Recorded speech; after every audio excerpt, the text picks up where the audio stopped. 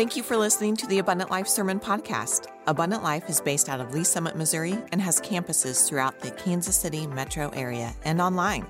We want to see your life changed by Jesus.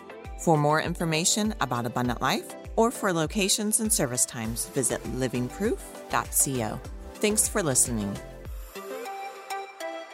Good morning, church. 2 Thessalonians. We are in the book of 2 Thessalonians, going line by line, verse by verse. We've covered the 1 Thessalonians. Now we're in 2 Thessalonians. We're studying two letters from the Apostle Paul to the ancient church of Thessalonica. So much in our time, so much that is relevant for the days in which we live. So I actually had a chance to go down to 1 week. This week, I was there on Wednesday. The first thing I saw when I got up to the auditorium where they meet is this right here, a coffin. So of course I immediately inquired, what is going on with the coffin? And it was there that I looked in and I saw all of these. Hundreds and hundreds and hundreds of lies that must die.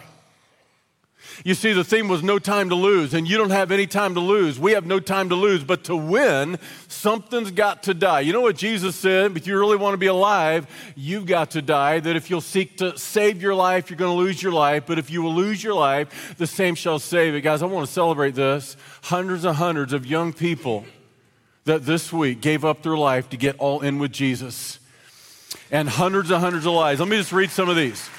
The lie of comparison, materialism, addiction, control, feeling the need constantly to be in control. Any control freaks in the house? Yeah, that's not just teens. It could be some moms and dads too. Don't know, just saying. See, here's the reality.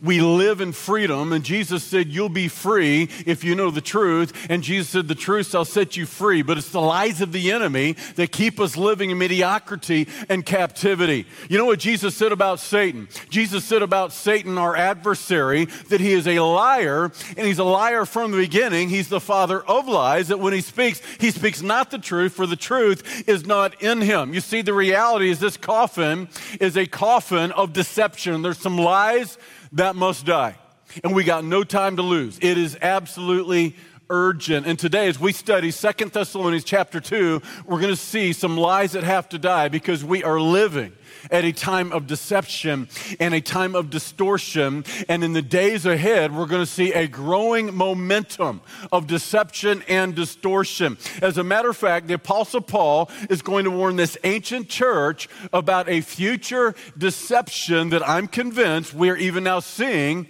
the props and the players being laid on the foundation. Now, we've called the church at Thessalonica the church of irresistible influence. We've learned that they are the model church, that in these two letters, there is no condemnation. There's only commendation. The Apostle Paul is writing them to basically encourage them to say, keep doing what you're doing. And I just want to say how proud I am, not just of the 120 volunteers. Thank you for pouring your life this week into the life of teenagers, but teenagers, students, I am so proud of what you've allowed God to do in you and what you're going to let God do through you. Let's give it up for all of them right now. We are with you. We believe in you. And I'm telling you, church, for all the bad news, there is some good news. I think, really, we're seeing another Jesus revolution in the youngest generation. And that's what's going on in the first century. There was a Jesus revolution going on in Thessalonica.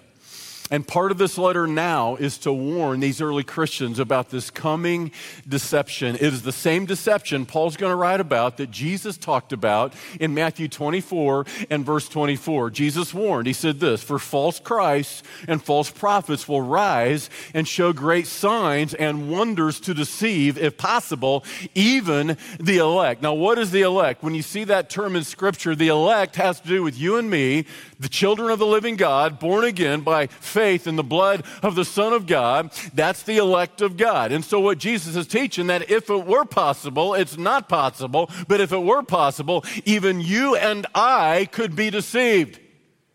This deception that is coming is going to be so irresistible that masses of humanity will be deceived by what they see. It's going to be so convincing that if it were possible, even you and me, believers and followers of the true and living God, could be deceived. And now he writes to the Thessalonians an open letter to every Christian from every generation to warn them of this coming deception, chapter 2 and verse 1. If you're ready for this, say, don't be deceived. Lies must die. Here we go. Now, brethren, he writes, or sistren, as it may apply. Now, brethren or sistren, concerning the coming of our Lord Jesus Christ and our gathering together to him, we ask of you. And I want you to notice this is the reason he's written the second letter. The early Christians in Thessalonica had been taught a lot by Paul about the second coming. One of the tenets of Christianity is we believe Jesus is coming again. He promised to one day return. He came out of the grave. And we know Jesus is going to return because of the resurrection. The tomb is empty.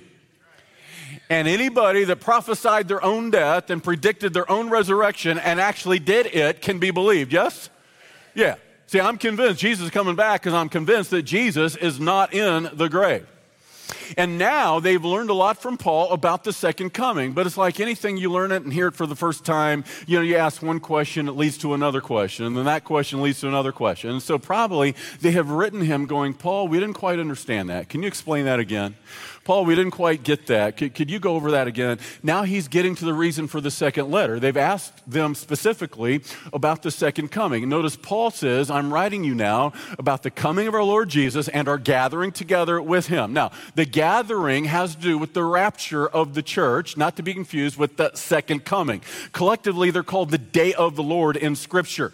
But they're not the same thing. Remember, we've talked about this a few weeks ago. The rapture is where Jesus comes for his bride. The second coming is where Jesus comes back with his bride.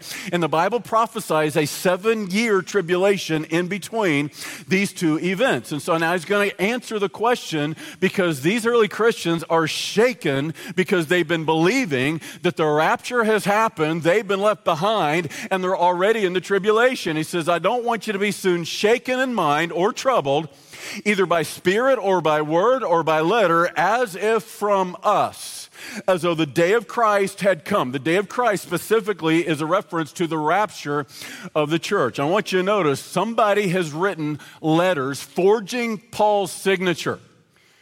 Counterfeit apostles writing counterfeit letters. Look at what it says. Either by spirit or by word or by letter, as if from us. Did you know in the early years of Christianity, there were counterfeit teachers, false teachers, counterfeit apostles, posers, imposters. Just like today, in this late hour of Christianity. Today, there are false teachers. There are counterfeit apostles. People claim to be apostles, meaning they're getting new revelation from God. See, for all this change, a lot is still exactly the same. And so you have these counterfeit teachers claiming to be apostles who are not. And they've written the Thessalonians letters saying, y'all have been left behind. The rapture has come and gone, and you're still here. And the Thessalonians are going through such intense tribulation, they think they're actually in the tribulation. And now Paul's writing them saying, calm down, guys. Calm. Everything's going to be okay. You haven't been left behind. If I was going to put this in modern vernacular, I might read it something like this. Do not be soon shaken in mind or troubled by something you hear on YouTube or Facebook, by that Christian podcaster and YouTuber who gets more likes and followers, thereby more money, just by stirring everybody up into a frenzy. Really? I mean, some of us need to get buried in the Word of God and spend a little bit less time on Facebook. Because, see, what we're going to learn is prophecy. We're going to learn about the second coming. And if it doesn't give us a sense of calm and confidence, then something is wrong. Listen, the goal is not to work everybody up into a hysteria and a frenzy. Yet that is often what happens. When we talk about the second coming and end times, the only reason God tells us ahead of time what's going to happen, and everything God ever does, he tells us ahead of time what he's going to do, not to scare us, but to prepare us. Hey, the rest of the world's going crazy. It is a time of lunacy, but you and I don't have to lose our mind just because everybody else is. But I'm trying to tell you, if you're not focused on the rock, if you're not anchored to the rock, you will get blown away. It's going to be a time of growing distortion and growing deception. And he's writing this letter now, I'm convinced for us, not just these early Christians saying, calm down, it's going to be okay. You're on the winning side. Now he's going to answer some questions they've asked him, like how do we know what to look for? He's going to give 5 things now to look for specifically in the days ahead. And this first one I'm about to give you, I'm convinced, is the number one reason in our lifetime we can be certain we are living in the days shortly before the rapture of the church. And it's this, the great apostasy of the modern church. Paul prophesied 2,000 years ago, the very thing we are now witnessing in our lifetime. Look at what he says now as one of the signs of the rapture is near. He says in verse 3, let no one deceive you by any means, for that day will not come unless the falling away comes first. Now, this phrase falling away, it comes from the Greek word apostia, from which we get the word apostasy. What is apostasy? Apostasy is when you once had the truth, believed the truth, had embraced the truth, but now you've turned from the truth, you've walked away from the truth, and you have rejected the truth. That's apostasy. That's the falling away. I want you to notice you can't fall away from something that you never were. See, we're not talking here about false religions, Hinduism, Buddhism, Islam. These are false religions because we're talking about false gods. But Hindus and those Muslims and others, listen, they never embraced the truth to begin with. They never embraced Jesus as the way, the truth, and the life, and no one comes to the Father but by him. No, we're talking about something else that we're now witnessing in our lifetime. In mass, there is a falling away of the church from the truth. It's never happened before in 2,000 years of church history. Now listen carefully. There's always been Christians that fell away. There's always been churches that fell away. There's always been theologians that fell away, pastors that fell away. But never have we ever witnessed it in mass. Did you know that up to 80% of American churches deny biblical authority, biblical inerrancy? And if you don't have a authority, I'm talking about a standard, a measuring rod of what is right from what is wrong, you will easily lose the truth. You will lose your way. And this is what has happened in modern Christianity. And we're watching it now happen, denomination after denomination that once believed the truth, has abandoned the truth, pastor after pastor, church after church, once had the truth, now rejecting the truth. That's called apostasy. We're watching the emergence of the end times church prophesied 2,000 years ago with this great falling away. The great falling away prophesied by Paul is a super sign the rapture is near. Now, I've given you recently some prophecies related to Christ's second coming that has been done and fulfilled just in the last century. Think about this for a moment. Prophecies that lay dormant for hundreds and hundreds and hundreds of years. For example, Jesus could not return while the Jews were not in the land. And 100 years ago, the Jews began returning from all over the nations back to the land of their forefathers, prophesied specifically by the Hebrew prophet Ezekiel. Jesus in Luke 21:24, that the second coming was near only when the Jews were back in Jerusalem, no longer trampled underfoot by Gentiles. 1967, for the first time since 70 AD, the Jews rolled back into Jerusalem, a super sign that his coming is near. But even then, we could not have seen this falling away Paul talks about. Only in the last 50, 60, 70 years has it began to happen. When you hear this word progressive Christianity, let me be clear about this. Don't think politically. That's the word we use, politically. I'm not talking politics. I'm talking theology. You hear about progressive theology, progressive Christianity. Just for clarity, this is what this means. Progressive Christianity teaches things that are distinctly unchristian. Like there's certain things if you don't believe, you may be a good person, but whatever else you are, you're not a Christian. Like if you don't believe Jesus is God, the deity of Christ, that's a basic tenet of Christianity. A man cannot save you. Jesus had to be more than a man. He was God who became a man. Amen? That's part of what we believe as Christians. Progressive Christianity says, well, no, maybe not really. I mean, he might have been just an amazing moral teacher, and there's a lot of lessons we can learn from him, and we follow him for his moral teaching. But here's the reality. If he wasn't more than a moral teacher, then he can't be our Savior. Did you know that progressive Christianity teaches at times the resurrection isn't real, it's not literal, it's merely allegorical, it's a metaphor. 1 Corinthians 15 tells us, the Apostle Paul wrote, if the resurrection is not historical, if it doesn't happen, then we're all still dead in our sins. There's no such thing as a dead Savior.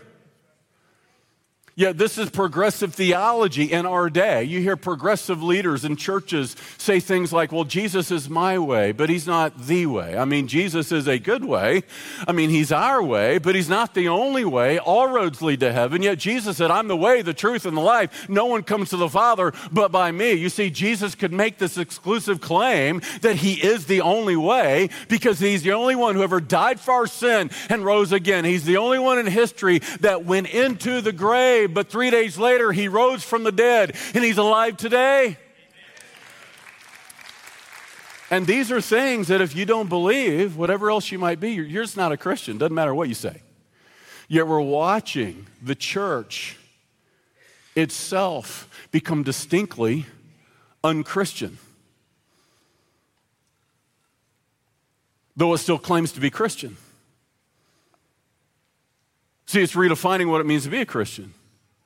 And that's exactly what Paul prophesied, and we're watching it in our own day. God describes the end times church as a harlot because she has prostituted the truth with lies.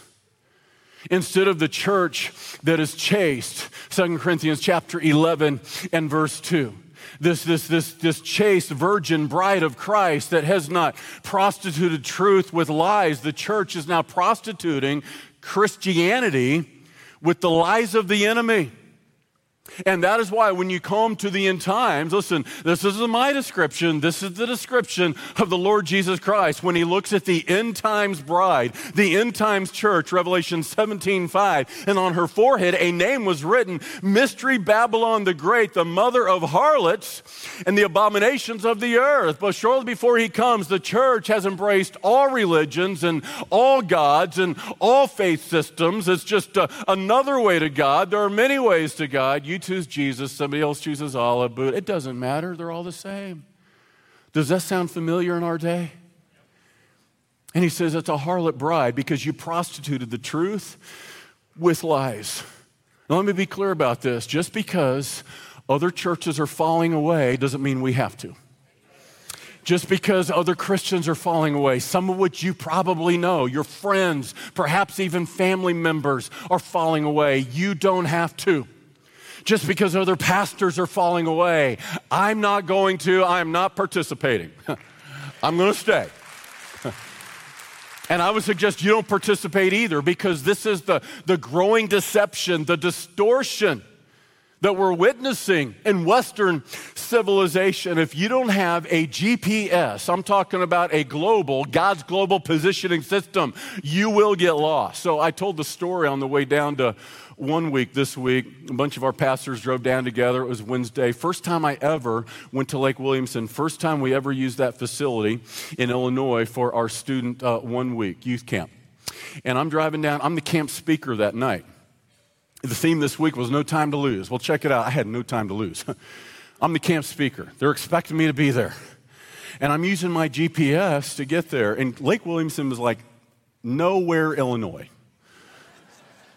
Like literally, it's in nowhere, Illinois. I don't know what county it is. I would call it Corn County because everywhere you look is corn as far as the eyes could see. And my GPS takes me down the back roads, little country roads to get there. And as far as I can see in every direction, I'm literally surrounded in a sea of corn. Now, I'm using my GPS, and what happened was it drained the battery, and I had forgotten my charger. I have no time to lose. I'm supposed to be there. I need to speak. I'm called to preach. And I am completely lost now in a sea of corn. I'm not making this up. My first time there, this was me, as far as the eye could see. I mean, as far as I could see, corn, left and right, corn. I'm literally lost in a sea of corn. I get down to one intersection, look left, look right. All I could see is corn. I look straight ahead. All I can see is corn. I have no GPS. I am now completely lost in this sea of corn. I'm not making this up. Like I had no kernel of hope whatsoever.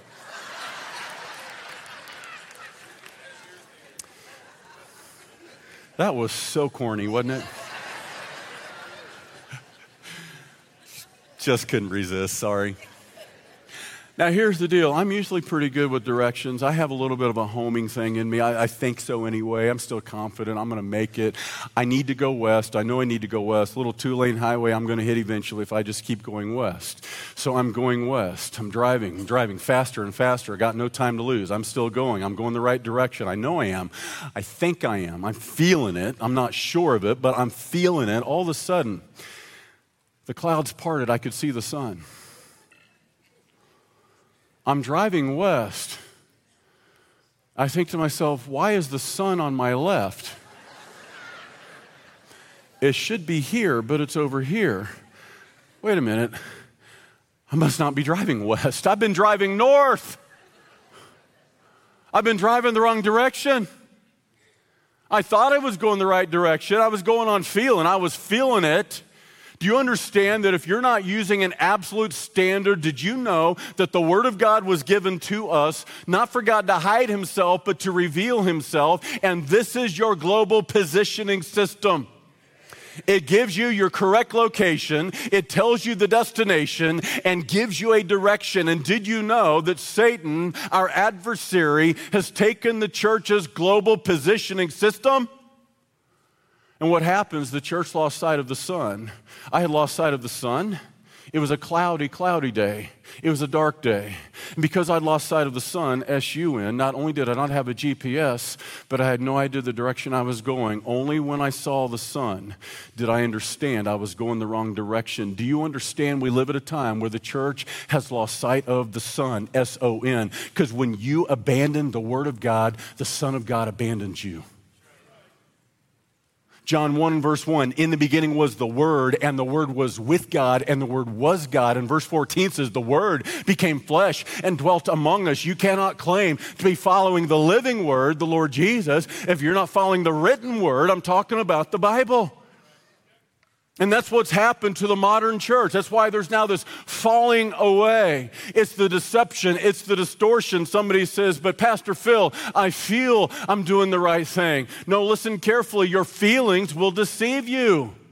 Your feelings can be 100% authentic and 100% wrong. My feeling was 100% authentic. I'm going the right way.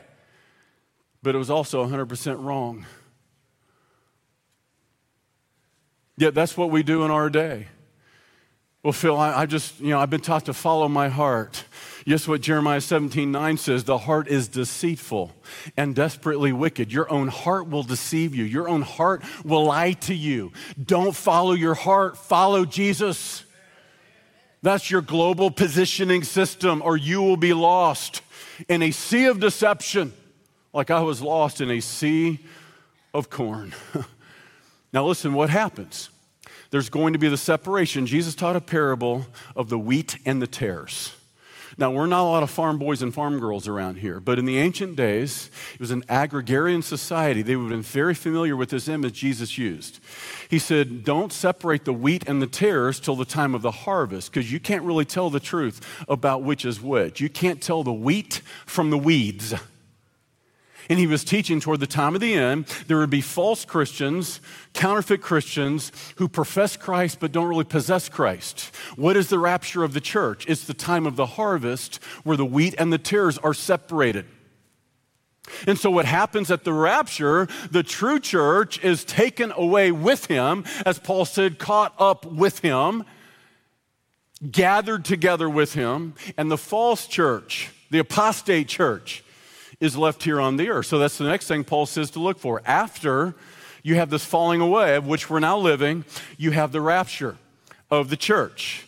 Verse 3, let no one deceive you by any means, for that day will not come unless the falling away comes first, and the man of sin is revealed, the son of perdition. Now, he goes by many titles in Scripture. The one we're most familiar with is the Antichrist. Paul calls him now the man of sin, the son of perdition, who opposes and exalts himself above all that is called God or that is worshiped, so that he sits as God in the temple of God, showing himself that he is God.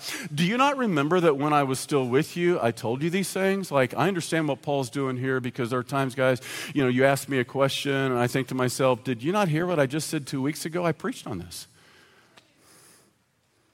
Now, it's okay. I know there's a lot to remember. A lot coming at you. This is what Paul, okay, guys, I know there's a lot to remember here, so let me rehearse kind of what I've already said. You remember when we were together, I taught you this.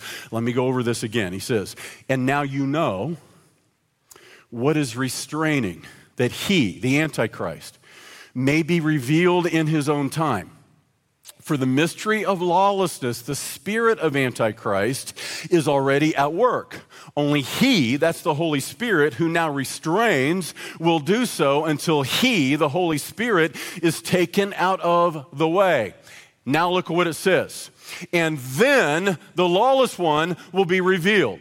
The Holy Spirit is currently restraining the spirit of Antichrist, restraining the wicked one, the lawless one, the man, from emerging, and will do so until he, the Holy Spirit, is taken out of the way, and then the lawless one will be revealed. What Paul just taught here is what we commonly call a pre-tribulational rapture. You see, the Spirit of God currently lives where? In the people of God. What happens at the rapture of the church? God removes the people of God, thereby removing the restrainer, the Spirit of God, and then the lawless one is emerging. He then will be revealed. You think the world is getting darker and more deceptive and more ominous than ever, full of debauchery and depravity? Just remove the preserving influence of the body of Christ from all over the world, and it's going to be a tsunami of evil. Immediately, just remove the body of Christ, and with it the Spirit of God. Currently, the Spirit of God is restraining the spirit of Antichrist. But when the people of God are removed, the Spirit of God goes too.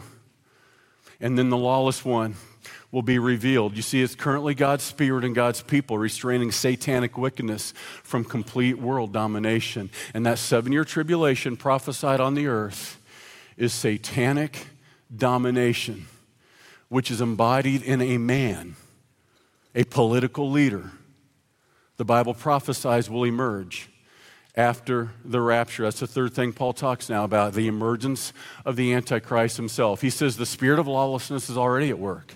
The spirit of Antichrist has been at work for 2,000 years, opposing the work of the true and living Christ, deceiving people from believing the light of the gospel. But now the Antichrist emerges after the rapture. Now, what do we know about the Antichrist? He will broker a 7-year peace treaty with Israel and her enemies, allowing the Jews to rebuild the temple. This is why all eyes are continually on this little piece of real estate in the Middle East. Think about it. What's so important about Israel? That the entire globe is focused on this little piece of real estate in the Middle East. There's a reason even non-believing people who don't believe the Bible, who don't believe in Jesus, all focus on what is happening, current events, on Israel. I'll tell you why. Because Israel will be the world platform for the showdown of the ages, and the props and the players are already being positioned. Now, guys, I have grown as a preacher because there was a time I tried to tell you everything there is to know about everything, every time. Don't have the time. So I'm just going to kind of give you a flyover, but a year ago right now, we're doing verse by verse through the book of Daniel. Remember that? Just a year ago. And the last 6 chapters, the last half of Daniel is all about the tribulation and all about a graphic description of this coming world leader. So I'm going to appeal to you to simply go back to Daniel and start watching some of those. But what we know, according to Daniel 9:27, the tribulation begins not with the rapture, but with this political leader that will broker a 7-year peace treaty between Israel and her enemies. And that 7-year peace treaty, when it is signed, is what begins the 7-year countdown toward Armageddon, the second coming of Christ. As a part of that peace treaty, according to Daniel 9:27, he will allow the Jews to rebuild their temple because the Jews currently cannot worship according to their ancient Levitical system. They cannot worship without a temple. Now, in 52 AD, as Paul was writing this letter, they still had the temple. The temple wasn't torn down by the Romans until 70 AD. And so what Paul's about to teach would have been very believable. But think about this. Since 70 AD, the Jews have not had a temple. When you look on the news, Jews, and you see Orthodox Jews in Israel praying at the Wailing Wall, the Western Wall, which was the last retaining wall of the temple torn down by the Romans. What are they doing? They are praying that one day they can rebuild their temple. And I'm telling you, that is not as far-fetched today as it might have been yesterday, because there is a movement in Israel today to rebuild their temple. They've already prepared the temple elements of worship. If you go on the Holy Land tour with me, we will leave the Western Wall and you will see the 6-foot golden candelabra, a Jewish menorah, the very candelabra that's going to be used in this tribulation temple that they will one day rebuild. They're prepared, they are ready. All they need is somebody to guarantee their peace and safety from their enemies. And as a part of this peace treaty, they will be allowed to rebuild their temple, probably, don't know for sure, probably standing right next to the Dome of the Rock, the third most holy site in Islam. And the world will celebrate peace and all the religions of the world coming together under one umbrella. But what they do not know, as the Jews rebuild that temple to worship their God, the God of Abraham, Isaac, and Jacob, they're actually rebuilding that temple for the Antichrist, because Daniel 9:27 says he will break that peace treaty midway through the tribulation. He will sit down in the temple of God and demand to be worshiped as God. Revelation 13 says under penalty of death. It's what Jesus calls in Matthew 24, the abomination of desolation, when this man claims to be God, sitting on the throne of God, being worshiped as God. What has Satan always wanted from the moment he ascended into heaven? That insurrection. Isaiah 14:12, I will ascend into heaven. I will exalt my throne above the stars of God. I will sit on the mount of the congregation on the sides of the north. I will be like the Most High. What he's always wanted is to be worshiped as God. And for a short season, 3.5 years, he will have what he's always wanted, as Jesus was God incarnate, God in the flesh. This man will be Satan incarnate. Satan in the flesh. That's now being worshiped as God. Verse 4, who opposes and exalts himself above all that is called God or that is worship, so that he sits as God in the temple of God, showing himself that he is God. What on earth would make modern humans, sophisticated, educated, worship a man as God? The great deception that Jesus warned about in Matthew 24 and verse 24. This satanically empowered man will deceive masses of humanity into worshiping him as God by performing miracles. Why did Jesus do miracles? To prove that he was more than a man, that he was God. Why will this man do miracles?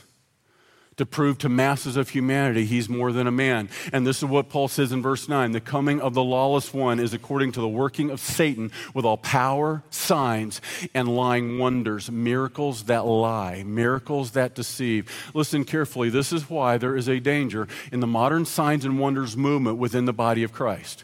For many Christians, genuine Christians, authentic Christians, the soul win. And the only way they have to authenticate a move of the Holy Spirit is with a sign and a wonder. Here's the problem. Somebody else can do that besides God. Satan says, oh, you want a miracle? I got that. I can do that. Now, I'm not suggesting God doesn't do miracles. He's still a miracle-working God. He's still a God of wonders. God still does those. There's a man that sits right here in this seat, first row, second chair, third service, every Sunday. I know for a fact in this church, he was medically healed miraculously of an eye condition that was taking his sight. He was going blind, and today he can see. I'm telling you, Jesus did that. It had no medical explanation. He still does that kind of thing, but listen carefully. If you need to see a miracle, Satan does those too, and you will be easily deceived. I'm trying to tell you, if I've ever taught you anything, you must learn to filter everything you see through what God has said. Because if you're not anchored to what God has said, you will be deceived by what you see. And masses of humanity during the tribulation will be deceived by what they see. They will see a man with God-like powers. And that leads to the great delusion. The Apostle Paul is prophesying there's a great deception and a great delusion. The irresistible deception of masses of humanity. We're already living at a time of delusion, people.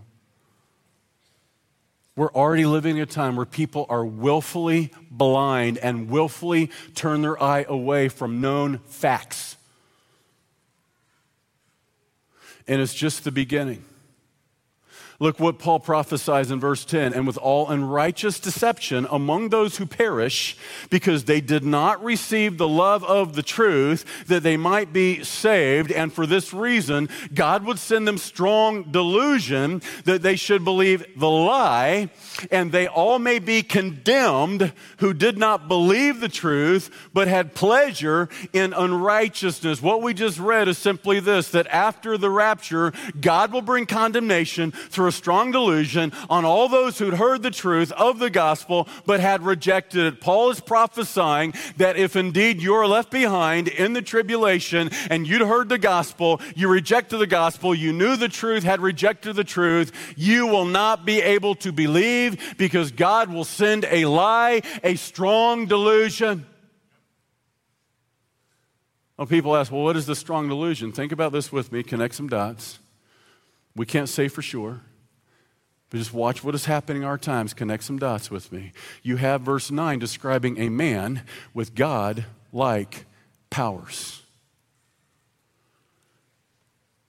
Did you know that every ancient people group in the world have in their oral tradition, and some of them in their written archaeological records, of gods from the heavens coming down to the earth, cohabitating among human civilization, going back to the heavens, promising one day to return? And did you know the world's leading atheists, some of which are scientists, intellectuals like Richard Dawkins, author of The God Delusion, when asked specifically how human life got put on the planet if there is no God, he believes in a theory called directed panspermia. That's a very smart scientific way of saying aliens. No, this is not some Bible-thumping, crazy, conspiracy-ridden preacher. This is modern scientists, educated, sophisticated. They don't have God in their worldview, so obviously there's another species far more evolved than we are that seeded the human race here. That's how we got here. Oh, by the way, did you happen to pay attention at all to the congressional hearings this past week? Who'd have ever thought it? High-ranking government officials speaking on the record about classified information. I would suggest to you that someday the gods, and I mean this loosely, demons have always masqueraded as gods. Satan has always masqueraded as gods. He wants to be worshiped as a god. I would suggest to you, those that are still here on this earth after the rapture will not be shocked at all when the gods return. And the delusion will be this. And they will be deceived by men who have godlike powers, lying signs and wonders. Now, there's good news. In the end, they all live happily ever after. Well, not all of them. Not all of them. You and me, as children of God, members of the kingdom of God, they all live happily ever after. Because guess what's going to happen? Satan's kingdom is going to be destroyed. It's going to be destroyed. And the battle of the ages will be over. Paradise lost is going to be paradise regained. Paul puts it this way in verse 8, and then the lawless one will be revealed, whom the Lord will consume with the breath of his mouth and destroy with the brightness of his coming. It's almost anticlimactic. After all of that, Jesus comes back and breathes on the Antichrist. You talk about bad breath. Yeah, Jesus got some bad breath. Because the breath of his mouth is all it will take. With a word sharper than that two-edged sword, he will strike his enemies. And almost anticlimactically. And I'm telling you this because sometimes we have the wrong view of Jesus in our mind's eye. See, we still picture him in the grave. We still picture him on the cross. We still picture the suffering Messiah hanging helplessly nailed to a cross. He's bloody, he's brutalized, he is bruised, and he's helpless. And I'm trying to tell you that Jesus Christ is not some victim in the universe. He's not struggling for existence. He is alive. He's exercising power and authority as Son of God, Lord and Savior. Philippians chapter 2 says, God has highly exalted him and given him a name above every name that is named, that in the name of Jesus every knee shall bow, every tongue shall confess that Jesus Christ is Lord, to the glory of God the Father. 2,000 years ago, he died for our sin. He rose again. He broke the curse of sin for all men and all women, and with it he broke Satan's tyranny. No longer do we need to live under his authority. He delivered us from sin's penalty. He came out of the grave that day, saying, Revelation 1:18, I'm Alpha and Omega, the first and the last. I am he that was dead, but I'm alive forevermore, and I hold the keys of hell and death. He's got the keys to set you free. But today, there's some lies that need to die. Because it is not just our teenagers believing the lies of our day. It's mom and dad too. It's grown-up men and women that today need to put themselves in the coffin. Today is a good day to die, and you got no time to lose. And Jesus taught, only as you die and let go of your life can you ever become fully alive and fully find your life.